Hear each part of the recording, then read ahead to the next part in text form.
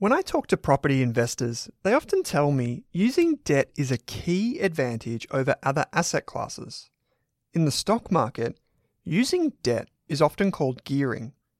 The new BetaShares Wealth Builder funds, ASX ticker symbols G200 and GHHF, offer moderate gearing across Australian and global shares for investors who are comfortable with the higher risks associated with gearing their investments.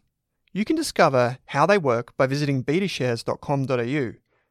Please don't forget that gearing magnifies gains and losses, so read the relevant PDS and TMD on the website and consider if the fund is right for you. BetaShares Capital Limited is the issuer. Is there a Spotify Wrapped for investing?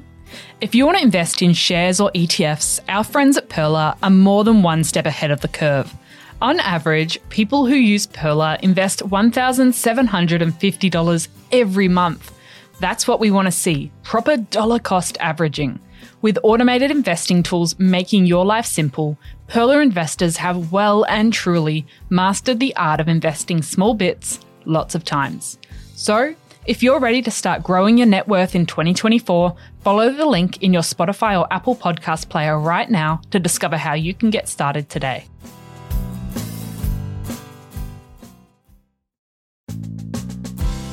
Welcome to the Australian Finance Podcast. I'm Kate Campbell. And I'm Owen Rask. And we're here to give you the tools and knowledge to invest both your time and money better. If you're new, feel free to jump in with our Starter Pack series that aired in early 2022, or our shares or ETF mini-series. We've got plenty to share with you in today's episode, but if you want to catch us on socials, head to Rask Australia on Insta and Twitter.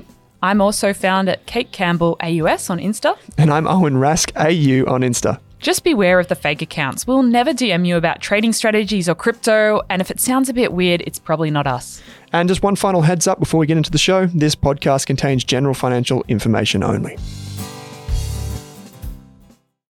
Anna, welcome onto the Australian Finance Podcast today. Thanks for having me, Kate. Now, we're going to be talking about kids and the fact that they're not cheap because you have just released, very excitingly, a brand new book called Kids Ain't Cheap, How to Plan Financially for Parenthood and Your Family's Future, which, as I recall, is everything you wanted before you had your kids. Yes. I wanted to make sure that I was financially prepared to have kids. That was something that was very important for me. And actually, I thought I wanted to have kids before I met my partner. So mentally, I was already preparing at that time because I didn't have a partner and I didn't know what the future held.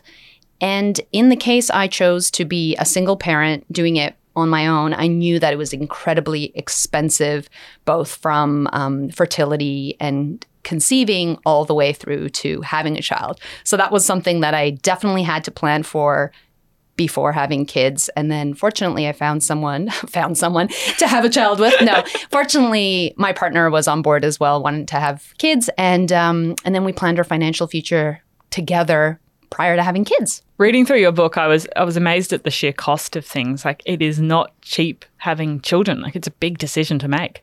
It's a huge decision. And it's something that you can't take lightly, especially with the cost of living right now. There's a lot of hidden costs that even comes with having a child.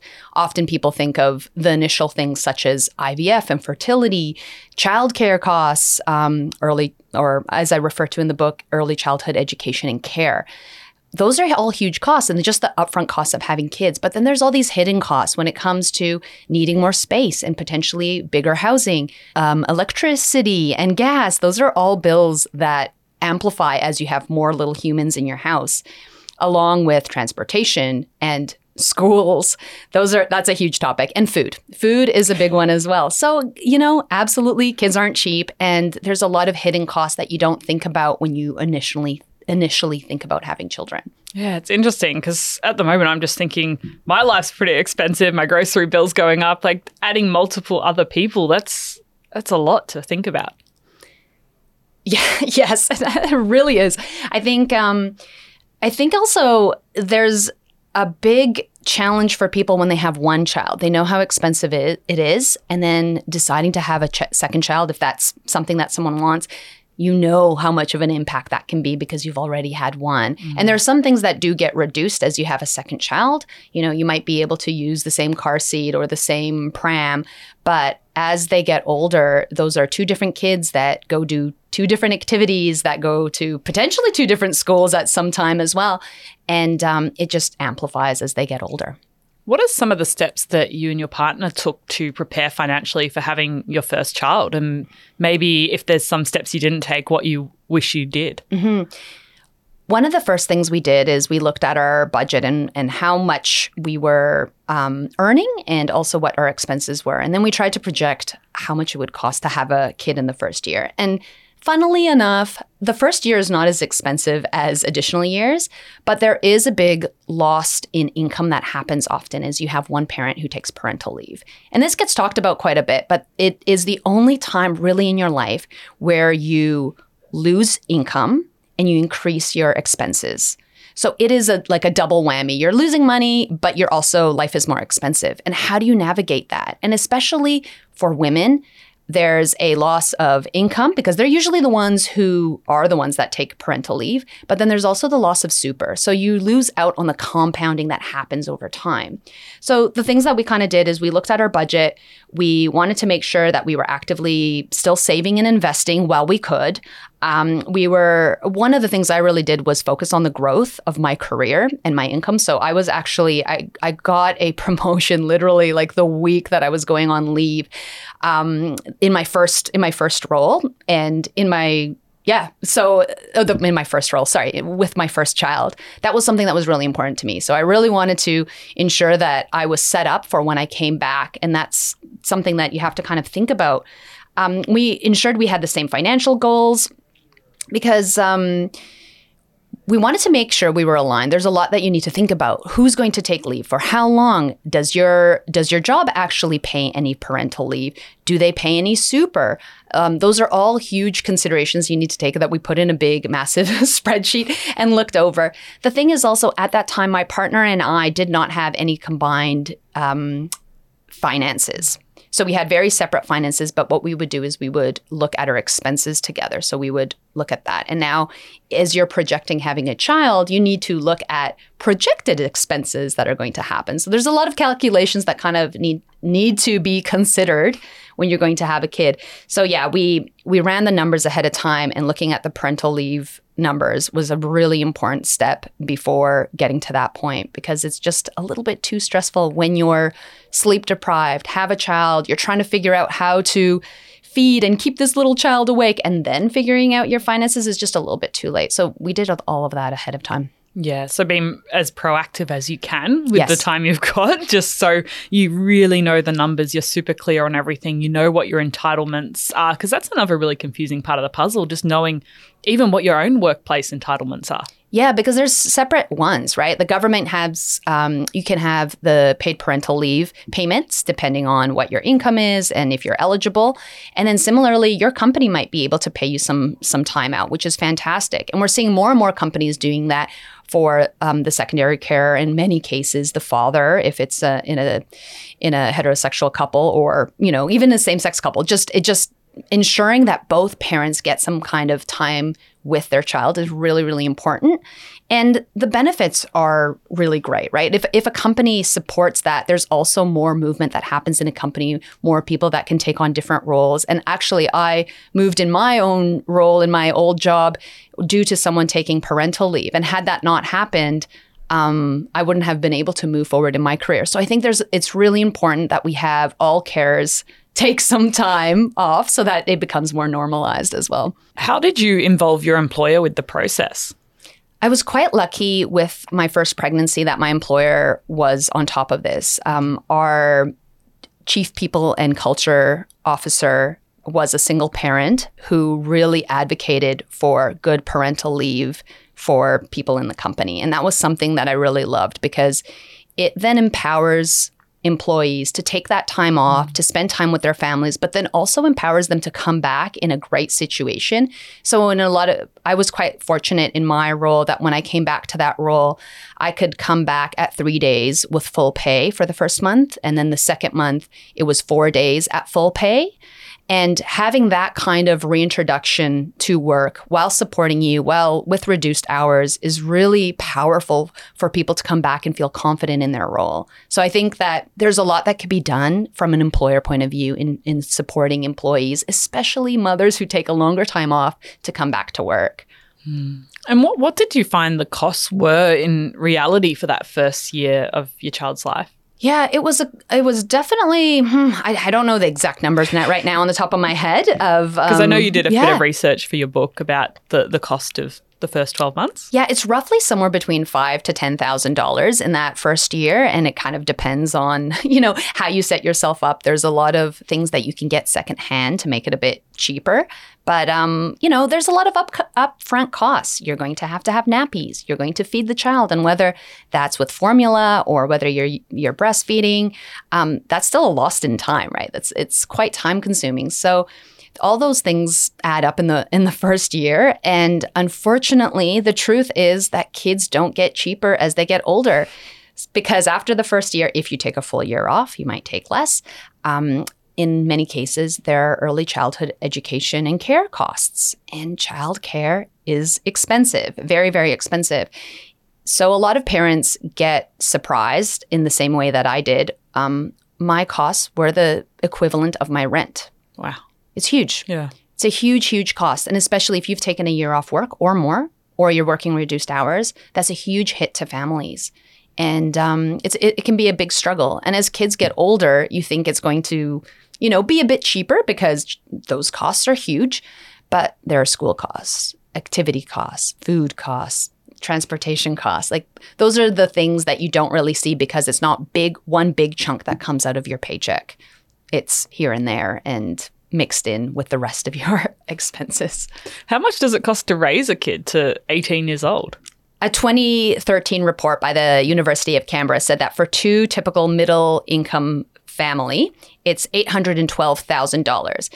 And a study by Suncorp in 2021 said that the cost of raising a child has gone up by 10%. So the thing is, we don't have more recent statistics, but if you kind of ran that number, that's $893,000 for two kids, about. And for one kid, that would be $446,000 to raise a kid to 18. That is a lot of money. Yeah. And chances are, because this data is a little bit older, we don't have more recent data, it's probably higher. Yeah. And that's not including private schools, is it? Nah, it's just the average, right? So it's the average of low income, high income, and somewhere in between. Yeah. I think it'd be a tricky number because a lot of people wouldn't be keeping track of all those costs. Like the food would just be part of the normal food budget and things like that. Yeah. So I like to think it's about $500,000, like the way I think about it. If I'm going to account for inflation and the cost of food and life at the moment, that's a lot of money. And if you have two kids, that's about $1 million that you're spending on a child, on two children. Spread out over 18 years. Yeah. Yeah. It's astonishing how much they cost. And one of the other things I wanted to talk to you about, because you were talking about you had savings goals, investing goals before you had your first child. How did you manage those emotions of maybe having to reduce or put your goals on pause for a while? It's really hard. It's really hard because you're compromising some of the things that you wanted to do for yourself. Now for someone else. Obviously, something you wanted, if you wanted a family, or, sometimes there's surprise family members, and there can be challenges of coming to terms with you're spending a lot of money on this. One of the things I had to do is just come to terms that I'm not going to hit my financial independence goals at the time that I thought. So I was well on way. And to be honest, I probably would be retired had I not have two kids at this point. Well, not retired, but financially independent. Yeah. And unfortunately, that's just very hard when you have a family. And often you hear people who don't have kids who are like, oh, well, you can just, stay home and school's not that expensive. You go to public school. It is absolutely difficult. It is very hard. And some of the things that I wanted to do, I just can't. So now that I've come to terms with that, our goals have shifted. I'm focusing more on spending time, being present and in the moment as a parent, because I'm not going to get these years back. I have a very money is plentiful mindset as well. So I'm hoping that I'll continue to advance my career and income. And there are things that I can do as an individual. But also, I just have to come to terms, as we do as parents, is that you can't have everything right now. And unfortunately, that's very true when you have kids. You might not be able to reach financial independence as quickly as you can, or get ahead financially, or pay off that debt as quickly as you can. Because it's an interesting one, because you might have set your financial independence goal at 20 or 30, and then you can't plan for every change in your budget and your circumstances. And so kids can completely change your goals and priorities in the short to medium term. Yeah, and there are different goals that might come up, right? Before, I was a very avid traveler, and now with kids, it's just not enjoyable. So now my goals have changed. What are the things that I can do locally to really spend time with my kids and have fun and create adventure and exploring curiosity?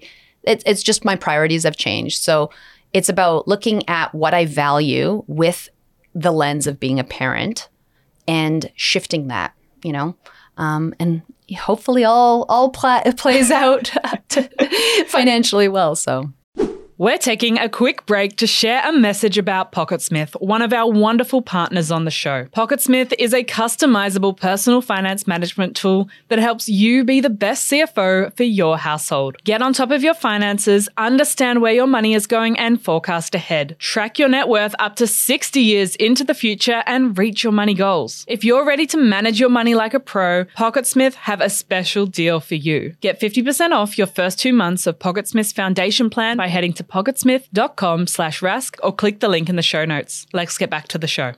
Yeah, and now that you've had all of this time to figure out the numbers and budget, and you've gone through the process with 2 children, what would you tell Anna a few years ago, that didn't know all of these things?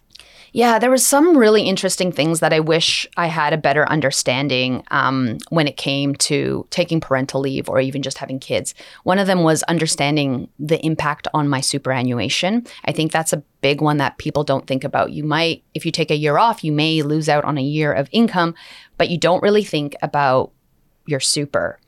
A recent report by Founder found that if in many cases, a mother taking parental leave, they'll lose around $16,000 of super, and then that compounds over time as well. And so that figure increases to $39,000 if they choose to work 2 years at 4 days, which a lot of parents do, myself included. So that has a huge impact on the gender pay gap. The other thing I wish I knew was the government super co-contribution. There's also the spousal super contribution, and then there's the spouse super contribution splitting.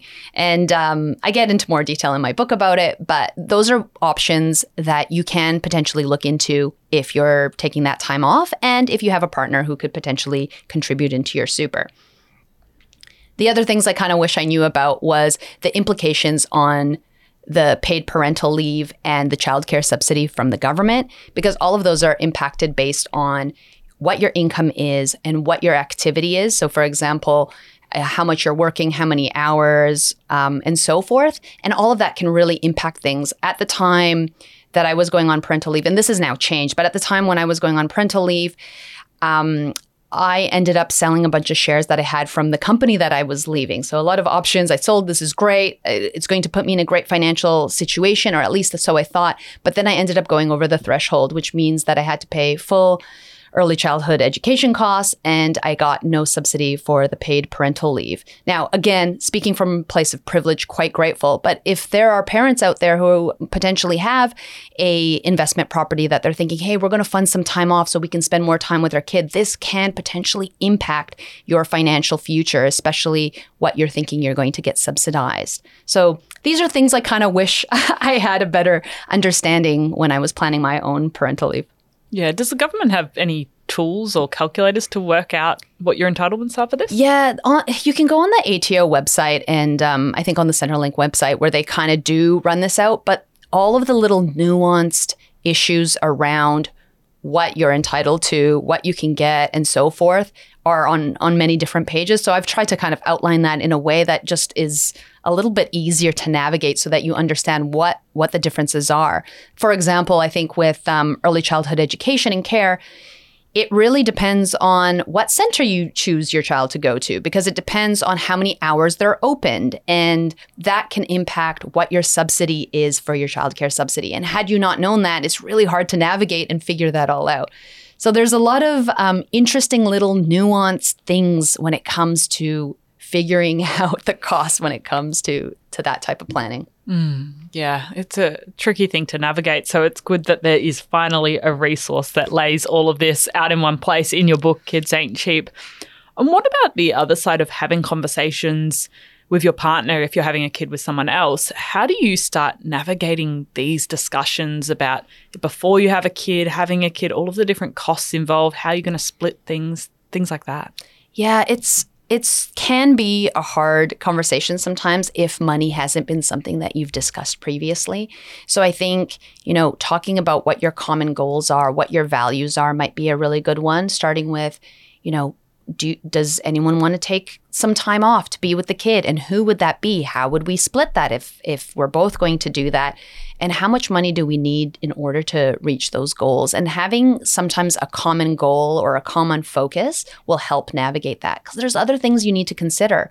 Wills, prenups, if that's a thing, there's a whole bunch of things that you need to consider prior to having a child.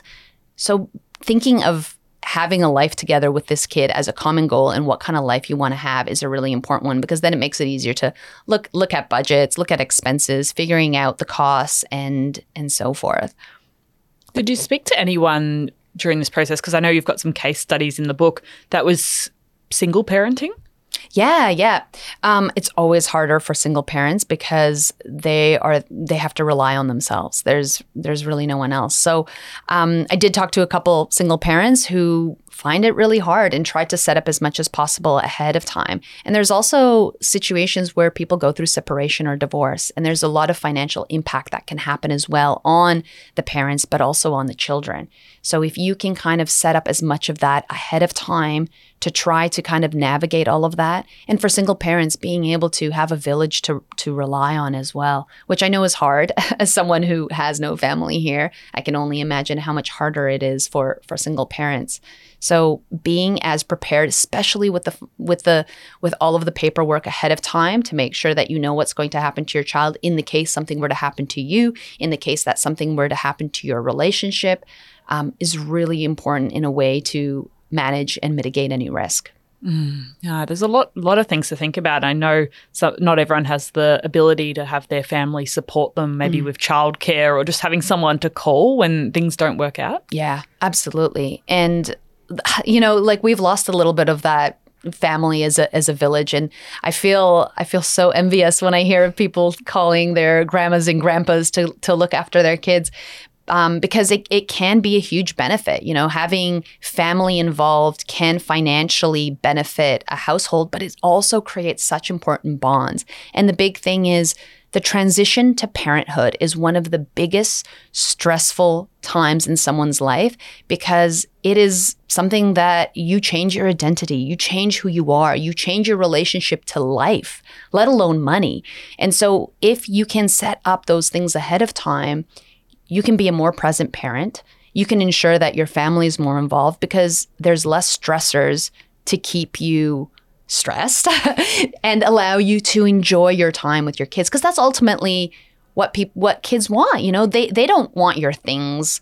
They want your time. They want your presence. They want you to be there. So if you can try to reduce that stress, and money being one of the biggest causes of divorce, it's great to be able to set that up as much as possible ahead of time if you can. Yeah. Was a tool that helped you with this automating things like bills and savings goals and investing? Yeah, absolutely. And that's why I said it's trying to set this up ahead of time makes it so much easier. But a big thing was exactly that. Automation is a huge one, whether you're just automating your bills or automating, your savings going to the side, or having a system in place, and having those systems really kind of reduces the time that you need to deal with those tasks, right? Yeah, because you're sleep deprived at the same time, aren't you? Oh, it's so hard. It is. Yeah, it is very hard for new parents. And I think that sometimes the reality doesn't set in until maybe that first year when you're thinking about returning to work or, Yeah, hard things to navigate. And what about childcare? Because, I mean, I haven't had to experience this myself, but I do read a lot of articles and I've had a lot of friends talk about just that the cost of childcare, and it makes the decision of returning to work, or do we work part-time, or does someone work from home? Like, how do you navigate those conversations and working out the trade-offs? Yeah, it's hard with early childhood education and care costs because a lot of times it's focused on the mom's earning, because in a lot of cases, the mother takes time off from work. And so one of the things that I advocate for is looking at as a holistic expense and not thinking about this or that, because there's a lot of benefits to early childhood education and care for kids, right? They meet other people, they're learning new things, but it's also so important for someone going back to work. Women, older women are more likely to be homeless and more likely to be in poverty. And a huge reason for that as well is due to the fact that they've taken off so many years to raise children and don't have as big of an income as potentially their male counterparts. And so ensuring that women go back to work, it is really important to kind of look at the pros and cons of putting your kid in childcare. And it's an emotional conversation as well. So I'm not going to touch on that part, but I know that it's very hard sometimes for parents to go back to work because they want to be a part of their kids' lives. The thing with early childhood education care costs is they're really huge. The ACCC just did an inquiry into the cost of early childhood education and care. And they found that the cost of early childhood education has risen more so than inflation and wages over the past 4 years. In fact, it's somewhere between 20 to 32%. So it's really high, and it makes it quite unaffordable for a lot of parents. In which case, this is a huge thing for new parents that they need to navigate these costs. And also, there's also a lot of implications when it comes to early childhood education because there aren't enough educators. A lot of centers are needing to shut down or asking for parents to pick up their kids because they don't have enough of them. These educators have quite low wages when it comes in comparison to other educated professionals in different fields. And so it's really hard to kind of even find a center that you are happy with to send your child. And this is a big issue that is happening across the country that we kind of need to look into as well. So all of it kind of, the economy and what things are happening and who's employed all kind of filters down to parents having to navigate this space and wanting to go back to work. So there's a lot of stress that can happen in trying to find the right center, figuring out the cost of it, making sure that it's high quality, and it can be really hard. Is this something you've got to start thinking about before the child's born? In a lot of cases, you need to put your name down on a wait list while you're pregnant, which is hard. Yeah. Which is extremely hard. You don't know what your child's going to be like or anything. No, nothing. And you might not know when you go back. Are you going to go back at 3 months, at 6 months, at 2 years? And sometimes you get a spot and you just have to take it. In my case, I wasn't sure when I was going back to work last year, and I put my kid down and I got the days, and I couldn't say, hey, you know what, I'm returning back to work in July. It's like, no, you're taking the days in January and you're going to pay for them. And then if you go back in July, like, you still have to pay for them. So a lot of parents may potentially also be paying for days that they don't want to use. So the whole system kind of needs a revamp, but that's probably a conversation for another time. But lots to think about, and something that if you are raising a kid with someone else, to see as a group discussion and a shared cost as well. Of course, because there's a lot of different reasons why it is good for people to go back to work aside from just the costs involved.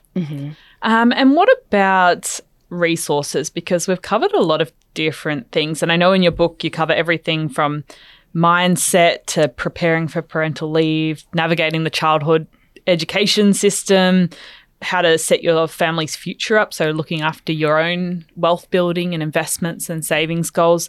Are there any resources besides your fantastic book that you would recommend to expectant or new parents? Yeah, there's a lot of great websites. Some of them is Starting Blocks, which is focused on raising kids. Circle In is a really good one when it comes to parents trying to navigate or caregivers the world of returning back to work.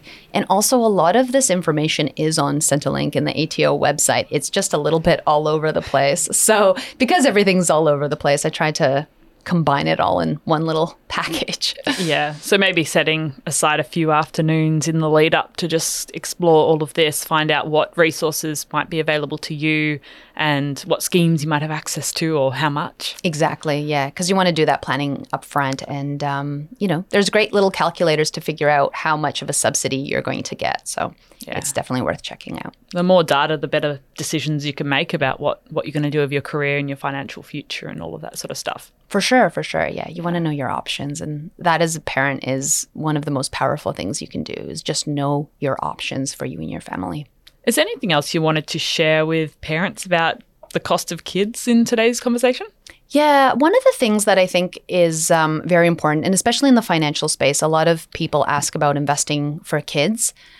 But what I think is more important is as parents is to ensure that you are financially set up before you go down that route. So ensuring that your retirement is set up, that you're focusing on paying off your mortgage or having substantial savings when it comes to your housing situation.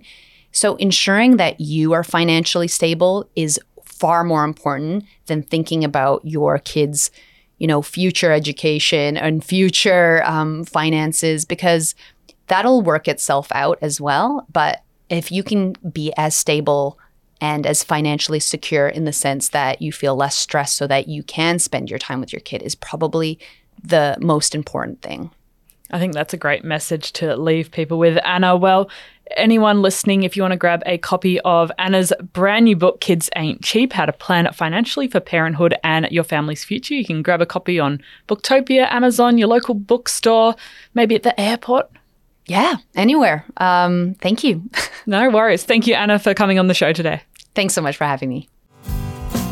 Thanks for listening to this episode of the Australian Finance Podcast. We hope you learnt something new and were able to take one thing away from this episode. If you're keen to learn more, head on over to Rask Education and take one of our free money and investing courses. You could even become a Rask Core member for less than your Netflix subscription each month. And don't forget to subscribe for new episodes in your inbox every week. Plus, if you enjoyed the show, we'd love you to leave us a 5-star review on Apple Podcasts or Spotify and send any questions our way via the link in the description. And before we go on, did this podcast contain personal financial advice just for me? Absolutely not, Kate. Our podcast actually contains general financial information only. What that means is the information does not take into account your financial needs, goals, objectives, or even your situation. So because of that, it's important that you consider if the information is appropriate to you and your needs before acting on it. If that all sounds a bit confusing or you're still working out what your needs are, it's a great idea to consult a licensed and trusted financial planner. And don't forget to do your own research.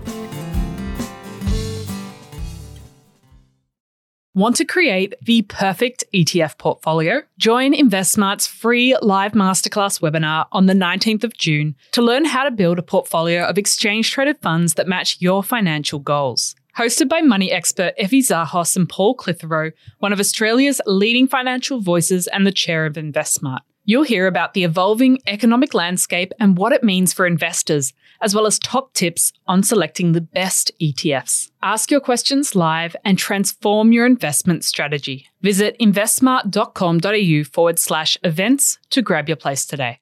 For more than a decade, I've been hunting for the best investors and their methods, strategies, and tools for investing. After years in the industry, countless books, a few degrees, and 1,000 podcasts and live shows, I've rolled this accumulated knowledge into something called Rask Invest.